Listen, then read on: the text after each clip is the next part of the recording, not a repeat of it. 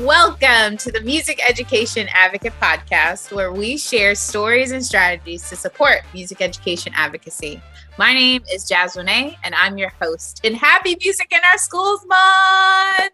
But if you are new and have no clue what Music in Our Schools Month is, our guest today is Rob Lida, and he's going to tell us all about this fantastic month called Music in Our Schools Month. Hey, Rob, how's it going? Hey, Jasmine A. It is so good to be with you today. You know, I don't know that I can tell you everything about Music in Our Schools Month, but I'm going to do my best to tell you what I know and how I've lived Music in Our Schools Month the past couple of years. Woo, woo. I'm so excited. Okay, before we get started, got to back it up, slow it down, breathe, because it is a fantastic month. But tell our guests who you are and what's your role at the National Association for Music Education. Yeah, so my name is Rob Lida. I live in Auburn, Alabama. I am a K-2 general music teacher here in the Auburn City Schools, and I am the chair of NAFME's Council for General Music Education. We represent general music teachers from pre-K through 8th grade primarily, but really as needs arise and like during the pandemic and things when people were needing guidance and how to teach general music, no matter what the grade, we were the folks that helped to create some of that guidance and help people see their way through. So primarily we're pre-K through 8th grade, but we really try to help all of our members that are teaching general music, no matter the level. Yes. And as a personal thank you, I was one of the teachers teaching elementary and general music. So I appreciate those guidance that you provided to us because they were extremely helpful. All right. So what's Music in Our Schools Month about? What is this thing? And for sure, I've heard it called MIOSM or MIOSM. What is that all about? Well, we just call it Music in Our Schools Month. There are too many, 4 and 5 letter combinations at NAFME that we can see. There's one of those combinations right there with NAFME. So really, we just call it Music in Our Schools Month. And the history, there's a great history on the NAFME website, the history of Music in Our Schools Month.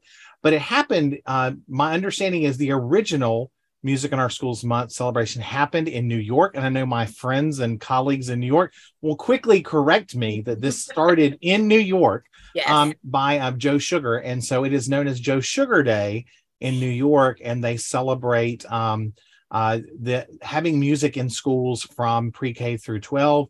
And it was a day to go to the Capitol, from my understanding, to really promote the importance of music education at the state capitol in New York. Now it has morphed into all kinds of things, and different people have different memories of Music in Our Schools Month through the years. I've had people, when I took over this role, that called and told me about they were in the McDonald's All-American Marching Band that celebrated Music in Our Schools Month. What? I really didn't know that much about that, but they told me all of these different things through the years that NAFME's done. And I can remember as a elementary age child, and then also when I first started teaching, the world's largest concert was a big thing. I don't know if you remember that. Yep, I remember that. And I remember, we would get the packet of songs, and everyone would learn the same song, group of songs. And then on a magical day in March, we would all sing wherever we are at a certain time. And then it created the world's largest concert. And I remember watching in my elementary school, the world's largest concert broadcast, where I think it was on PBS or something, watching it and seeing the school that my aunt was principal of, her chorus, because we had sung in honor choir in our district and everything with them, but they were singing on the beach with sea oats and everything, because I grew up in Panama City, Florida. So I remember seeing that. And so that is one of those core memories that is, with me about Music in Our Schools Month, is that world's largest concert, and how that was a big thing, especially it seems like in the 90s, early 2000s. Yes. But in my role as the chair of the Council for General Music, we really thought a couple of years ago, we were getting a lot of requests from people to see standards based with the 2014 standards. People wanted to see real live lesson plans of how the standards could be realized in their classrooms. They wanted not theory of how the standards could. They wanted to see lesson plans that had been done with children and everything. So our council made the decision that instead of the sis boom ba, in March, yes, that's when it does culminate. But we started creating lesson plans that you could start teaching maybe in October, November, December, January, and you have your culmination in March. So we would never take Music in Our Schools Month away from March. But the realities of teaching, that we have testing, we have spring break, we have all kinds of things that happen. And so our thought was that doing the lesson plans in a new way, in a new format, really looking at the process of music teaching instead of just the product of music teaching, would give people the freedom to realize Music in Our Schools Month however they needed to in their situation. Awesome. So you're talking about some lesson plans. I know a little bit about the lesson plans because I taught them, but can you explain the process that has been happening over a couple of years now with the work of the council? Yeah, so we started with these lesson plans, and like I said, they're standards based. And so the first year we focused on just one grade level, because not only were our members asking for lesson plans, we were still trying to figure out ourselves, because the standards were relatively new when we started this process, how to realize the standards and to help music teachers to use them in their classroom. So the first year we started with first grade, and we offered several lesson plans, and most of the songs that we found for the lesson plans were from the Library of Congress, because copyright is the big thing, and if it's in the Library of Congress, usually we have, for educational use, we can use the recordings and things.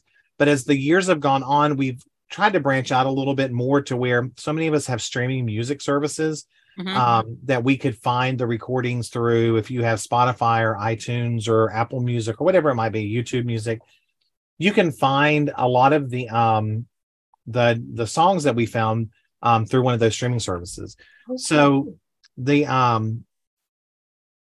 first grade was our first year, and then we added a grade every year, to where this year we actually did fourth and second grade. And so we have a little bit that spans the elementary grade bands from K until really fourth. Our plan is by the end of next year that will have given us an entire cycle that we could have gotten at least representation from every grade level. And so the plan is that these lesson plans will never go away. That was one of the things about like the world's largest concert and some of those resources. We were only given copyright clearance to use them for that 1 year of that world's largest concert, or that 1 year. And so if you didn't keep your lesson plans that came in Music Educators Journal or Teaching Music, I can't remember which one it came in, that the pull out in the center, right. If you didn't download them off the website, that I'm going way back now. If you didn't pull them out, or if you didn't download them off the website after March was over, you lost access to those resources. Right. So the thought was that we would create a library of standards-based lesson plans that general music teachers could use at any time. And the last couple of years, we've tried to be very intentional to make sure that we branched out and we tried to represent. At first, we started with the Library of Congress, and so that was a lot of folk song type things. But we've really tried to branch out to make sure that we represent all people and all cultures, and make sure that we have lesson plans that are representative. And one thing that we haven't about this year's lesson plans that we haven't really, it hasn't been a secret, but it hasn't been like shout from the mountaintops type public thing. We designed these lesson plans really for some of those concepts that are that have been there are folk songs that are so wed to the concepts, because it's like a good folk song to teach half note, or a good folk song to teach takadimi, or tiri tiri, or whatever your counting system. When we thought about it, if we were calling on people to make this change and to think about their curriculum in a different way, we as the council wanted to model that. So all of the lesson plans this year were written to replace some folk song that was labeled as problematic. And so we wanted to make sure that, because that's one of the things we've heard from people too, is I know this song has been labeled as problematic, but how am I going to teach half note? How am I going to teach this? And so another way. Yeah, we wanted to put forth the good faith and and to put forth, put our money where our mouth was, I guess is the best way to say it. And say, if we are helping to elevate voices that are educating us and telling us to find a new way, then we need to help be part of the solution to help people find a new way. Yeah.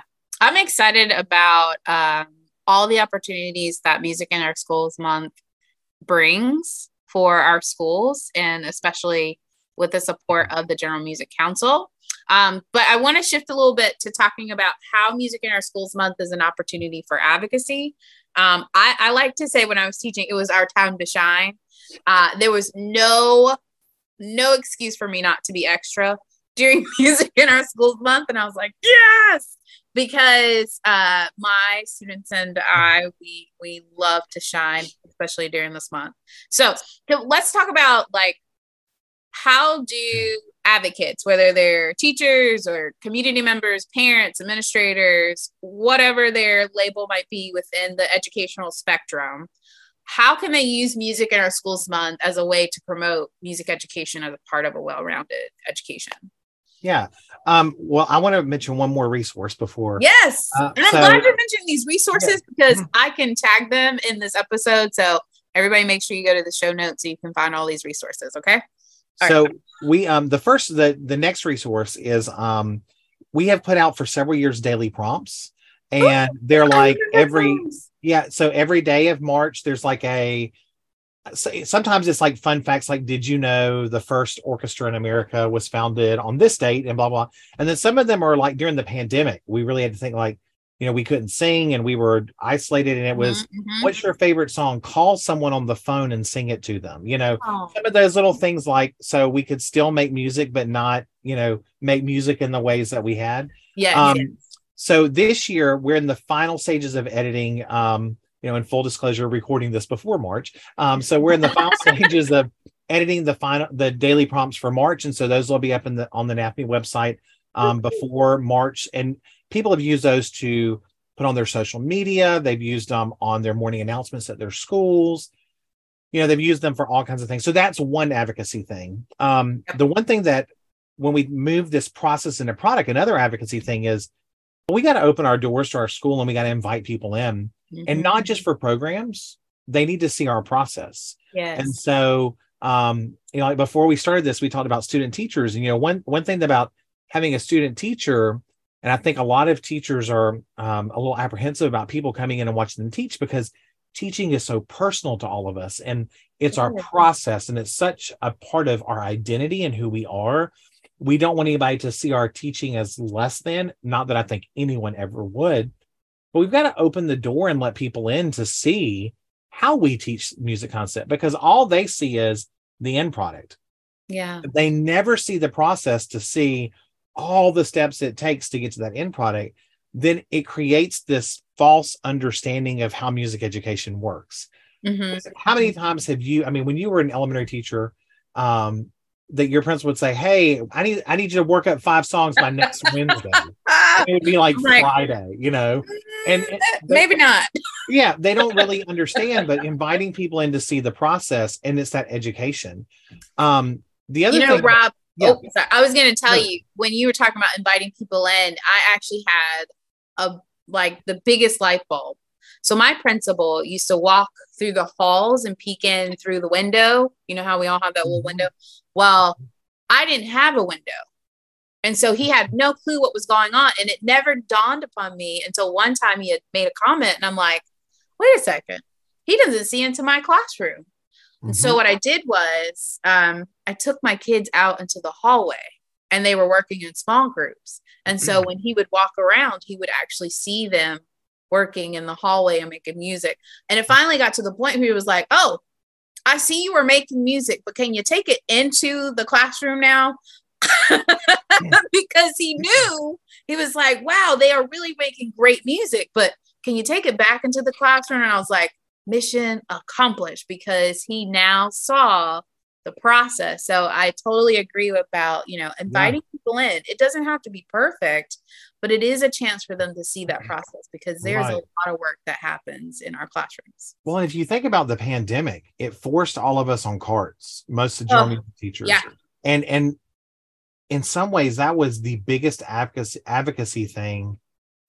I mean, even it had such a great unintended consequence in many ways, because I can't tell you how many times I would roll into a classroom and the teacher had nowhere to go. So they'd sit there during their playing period. And then they would ask me questions about my lesson, or they would say, I didn't know you did all this with the kids, or I didn't know that you were teaching, actual real music, and so whatever it might be. So I think the more we can let people in to see what we do and to see the joy that is in our classrooms, the joy between us, the joy that's in us, and the joy between us and the children, the joy in the children. I think that is powerful, which leads me to my new way I've been thinking about some advocacy stuff. Because, one of my other hats is I'm the advocacy person for my state MEA, and I'm the president of my state MEA. Wearing all those hats, Rob. Yeah. So one of the things that I've been thinking about is authentic advocacy. So many times I think people are scared when they hear the word advocacy. They think that's somebody else's job, and they think, or it's a Hill day. I have to go, Schoolhouse Rock. I'm just a bill on Capitol Hill. That they have to go and sit on the steps of the Capitol and wait for something to happen. That is true. Yeah, but it's the authentic advocacy that happens every day. The parents that contact and say, hey, I'm cleaning out. I have some old toy instruments that I'm cleaning out. What can I do with them? And, we'll bring them. I can find a use for them, or I might have XYZ or, whatever.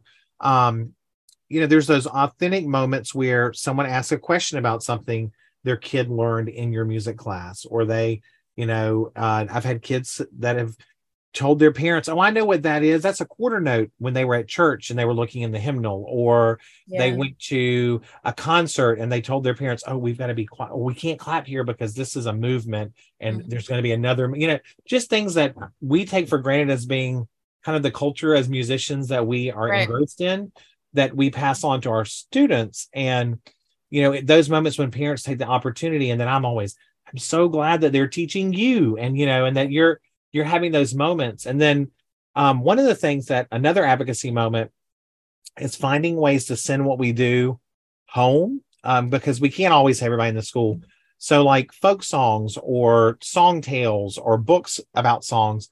A couple of years ago in my library, I put a QR code that scanned to like the Spotify track. And so the kids could check them out when we would talk about them in music class and take them home, and their parents could scan the QR code and it would take them to the website that played the songs. They could hear how it went, and then it gave them a musical moment, to share with their family. So that's cool. Yeah. Any of those ways we can find authentic ways, to connect what we're doing at school with home. That's advocacy. Oh yeah. That's advocacy. And I think for Music in Our Schools Month in particular, I was able to connect with parents in a way like you were talking, and they knew it was coming, right? Because if I had forgotten all the other months, I knew I was going to do it during the month of March. I would put, we had a weekly newsletter. So I would put like a prompt in for the parents, like weekly prompt of what's your favorite song to sing, and the parents and the child connected over that. So yes, getting the parents involved and connecting it in an authentic way is definitely a great way to advocate for your programs. I like that. So we talked about your lesson plans that the council is making. We've talked about those awesome prompts, which I highly recommend everybody go check those prompts out.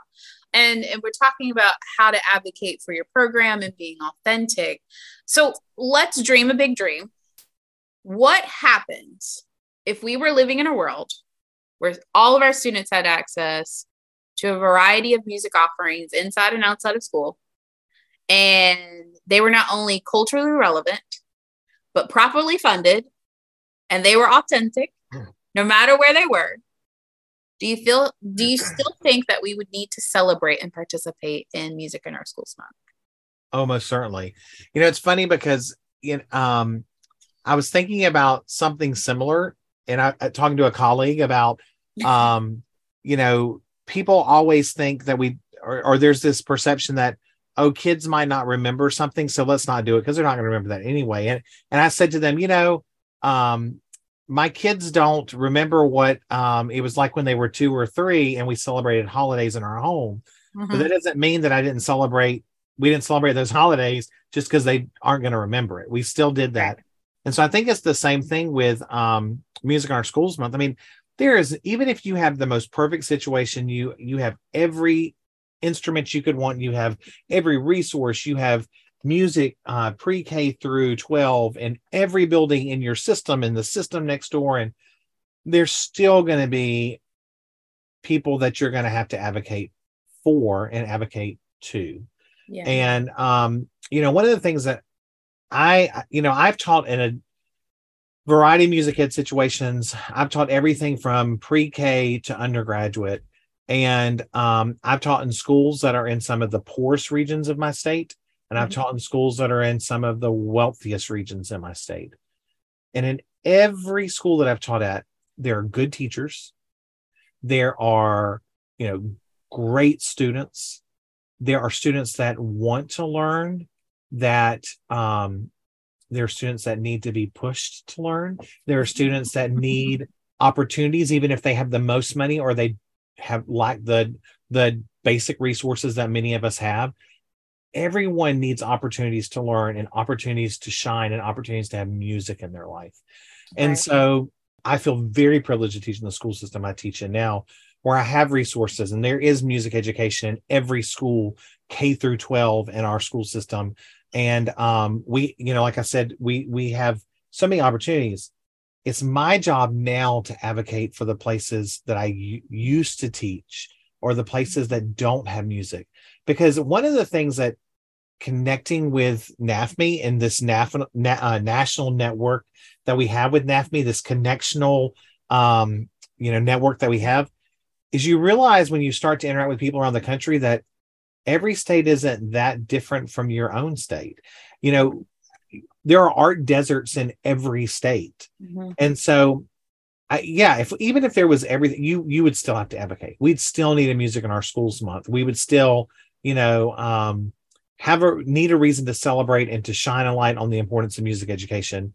But now I see my job as I am advocating for my own program, but I have a lot of believers that are, because they support me and support my program and support my system, I have to help make believers out of all of the people that don't have the resources, or they don't think it's worth the money to put a music teacher in a school that's in rural wherever. And right. So I see that as my role now, is that I have to stand up and speak out and advocate for the programs that have nobody else, or it's not that they don't have anybody else. They just don't know how to use their voice yet. Yeah. Because go ahead. No, go ahead. Well, I was just going to say, when you were talking, I thought, you know what? In the elementary general music space, we have a unique time and where we see them for so long, but then they grow up.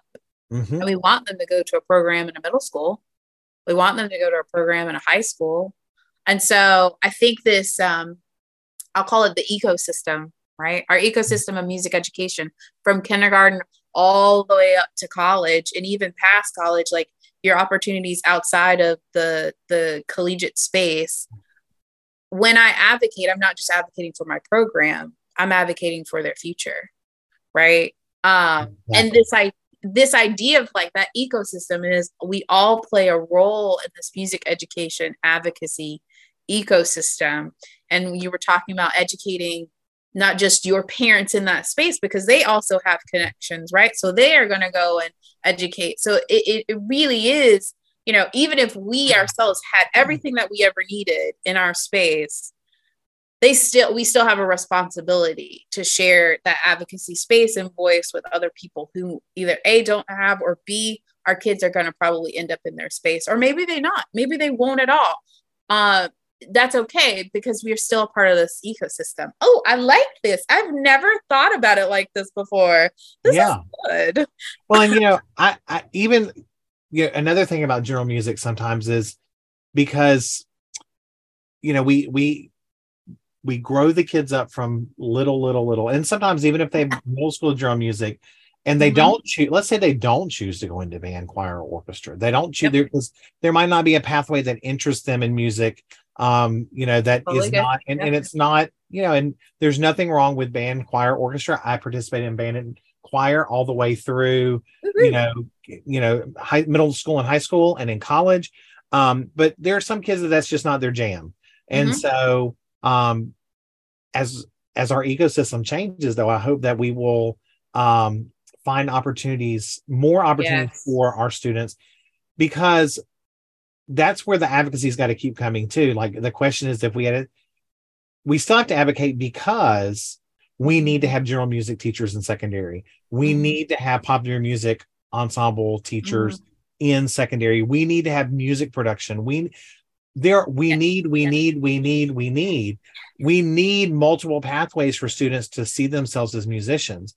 And one of the times that this really hit home to me is, I had a middle school kid one time that was I had a drumming ensemble that met during the day, and we met a little after school, and we played at a state conference.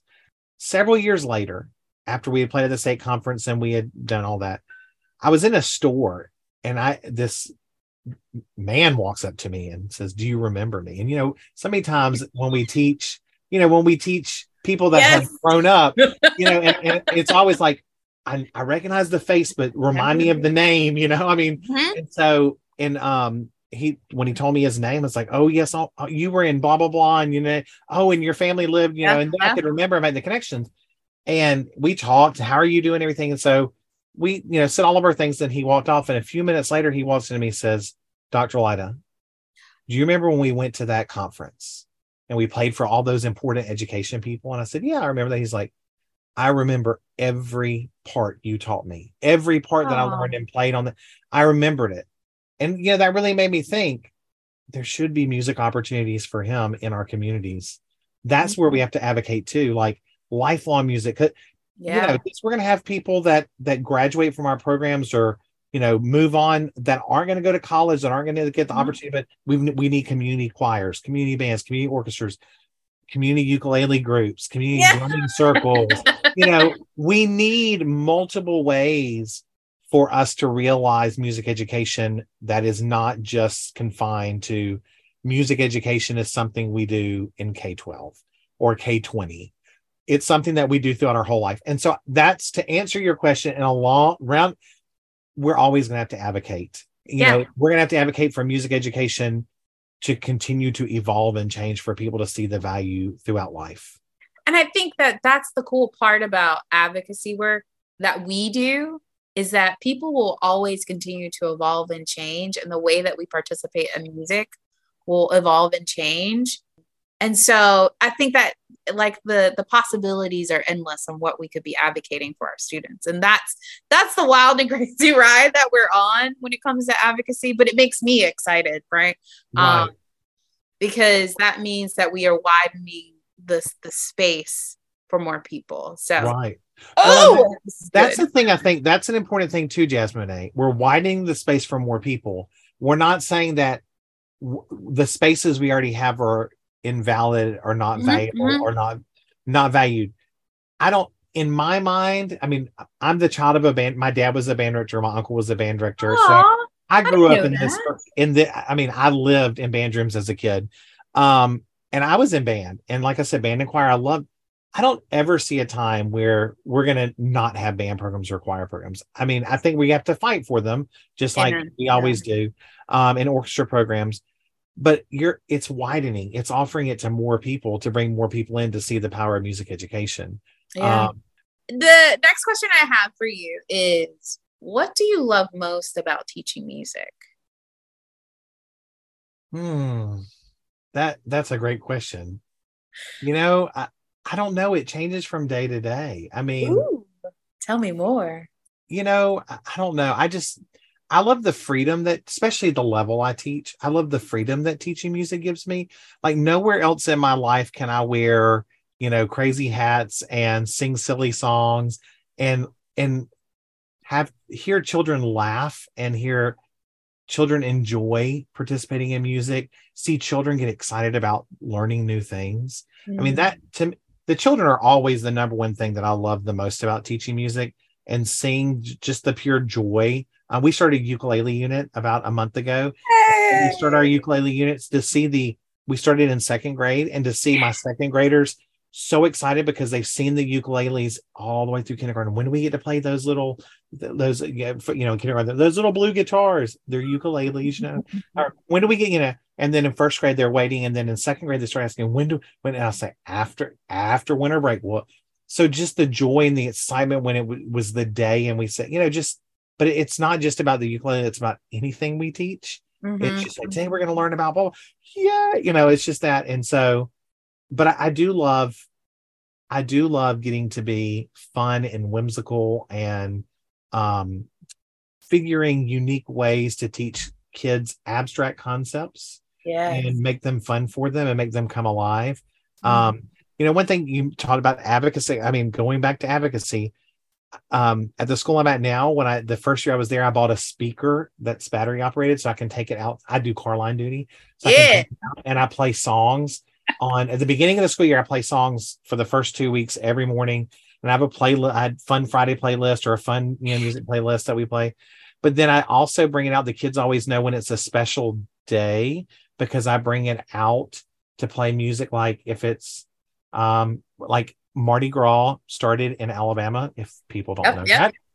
And so when on Fat Tuesday, I'll bring the speaker out and I will play, jazz, and I will play different types of music on different, holidays throughout the year or different important musical days.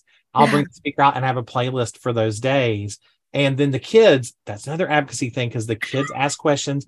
The parents will stop and roll their window down and be like, what's important today? Why is that music? And so then, and I've put it on our school Facebook page or, things about that. So it's just those moments to get to be extra, like you said, because I like being extra too. I've been known to wear a pair of gold shoes and, and crazy hats. And I see students I teach or former students, and they'll run up and want to talk and tell me things. And my kids sometimes will say, we can't go anywhere without you knowing somebody or someone coming up to you. But what an honor that children want to run up to you and tell you things. What an honor that you're important in a child's life, that they want to be around you. And to me, that's the greatest thing about teaching is it's just that I get to be with children, and that, even if the adults don't think what I do is important, the children think what I do is important, and it's important to them. And the cool thing about that is children grow up to be adults, and they remember, whether you're in elementary school, middle school, or high school, they remember the adult that made them feel safe, that made them feel loved, and that made learning fun. We really do have the best job in the world. Oh yeah. Educators, it's hands down the best job. And every level is, because like I said, I've taught everything. Every level has its own challenges and own uniqueness. Yes. And it's finding the joy in every level you teach. Like, middle school, oh, bless their hearts. But middle school kids are so funny and quirky, and they're just so, oh my gosh, they're so honest, and they're so, you when there's the hard things, find the joy. And that's it, finding that joy. Oh my gosh. You try and find the joy wherever you are, and, and find ways to be joy to people and help them experience the joy of music. So yeah. I always ask my guests, do you have any questions for me about what I do or about advocacy in general? It's funny. I really don't, because I know what you do, because we talk so much. But we work together often. Because we see each other at least once a month in ALF meetings. Yes, that's true. But one thing that you said when we were on a panel together last summer that really has stuck with me, and I thought about this quite a bit, is that we were talking about there were two things that happened in that panel. One was when we shared our experiences of being music ed majors, because we were talking to collegiates. And how eye-opening it was for the collegiates that they were not isolated in the way they felt, because we all felt that, but just a generation or two before them. And that was eye-opening. But the other one was you made a comment about, you really didn't like to read and write all that much, Do you know where I'm going with this? Yes. But there was something exhilarating about reading legislation and figuring out how it was going to impact music ed and everything. And so I guess one question I would ask you, and I kind of know the answer, but it's for your viewers. is why is it so important for us as average everyday teachers to go to your state's legislative website and look at the bills that are filed and read through them and then imagine how that could impact your classrooms? Yeah. Oh gosh, that's a great question. Okay, so in my state, I've shared this story before. In my state, there was a legislative action that was going to cut music positions, art positions, teaching positions, bus drivers, counselors, like across the board, educational budget cut. And I had to go in and start reading up on this legislation. Like, wait, that's going to be my job. How is that going to impact my students? How's that going to impact my work? What's going to happen? And so what I encourage people to do is get in there, just click on a bill and read it. Start with, find an education organization in your state and see if they have synopses or summaries of what the bill is, and then go read the bill. Right. And I don't know if you ever do this, but sometimes I play the game as I read the bills. I mean, I try to think of all of the unintended consequences of the bill. Like for instance, we have a literacy bill that was passed, which no one is against children learning to read. I mean, Amen. I don't think anyone is against, no, we don't want to pass. We don't want children to read. But we don't always think through the unintended consequences of those bills that are passed and that are enacted. I try to think through, if this does pass, what are going to be the next steps for different groups of, how is like the Literacy Act going to impact remediation programs? And then it's going to impact, and then I try to look at other states that have passed similar legislation. Yeah. You've got to think through all the possible scenarios so you know how to advocate. Exactly. You are exactly right. But get in there, start reading it. It's okay if you're like, oh, I don't know what to do. And this is where you find your advocacy person at the state level and you start asking them and saying, hey, is there anything we need to know about this? Yeah. But yeah, that's a great question. Yeah. Thanks. Well, I just want to say on behalf of, since I am a state advocacy rep and everything else, that we just really appreciate, I know the MEAs really appreciate having the state advocacy engagement manager position at NAFME, because one thing for your viewers that might not know, we meet monthly. We have monthly ALF meetings, Advocacy Leadership Force. And we talk about advocacy around the country and advocacy in the federal advocacy that we need to do. But Jasmine Monet is very intentional in, she listens to everything we say, right? I mean, she is writing the entire hour, and then she follows up with us and says, hey, you said this was happening in your state. I love those meetings too, because once again, it's that connection, feeling that other people are going through this too, and so Jasmine, I really appreciate NAFME for having the position. I appreciate you for being in that position to help all of us as we wade through everything. So that makes my heart happy. Yes. Yeah. So if you do have someone in your state that meets monthly with other state leaders who talk about advocacy, and I highly recommend that you reach out to those leaders, and I'll list the advocacy state reps in this episode as well. So, because as someone who gets to work with them, Rob, I love working with y'all. Like, it is the best hour of my month to meet with this group. I love it. So thanks for saying that. And same to you. It is a blast to be a part of this job. Oh, okay. Well, it's time. We are at the hour. But what I do want to say is thank you so much for all the work that you have done with Music in Our Schools Month, all the work that you've done with advocacy, and all the work that you're doing with your kiddos. And to our listeners, I hope that you guys celebrate Music in Our Schools Month, not just once a month, not just once a year, but every day.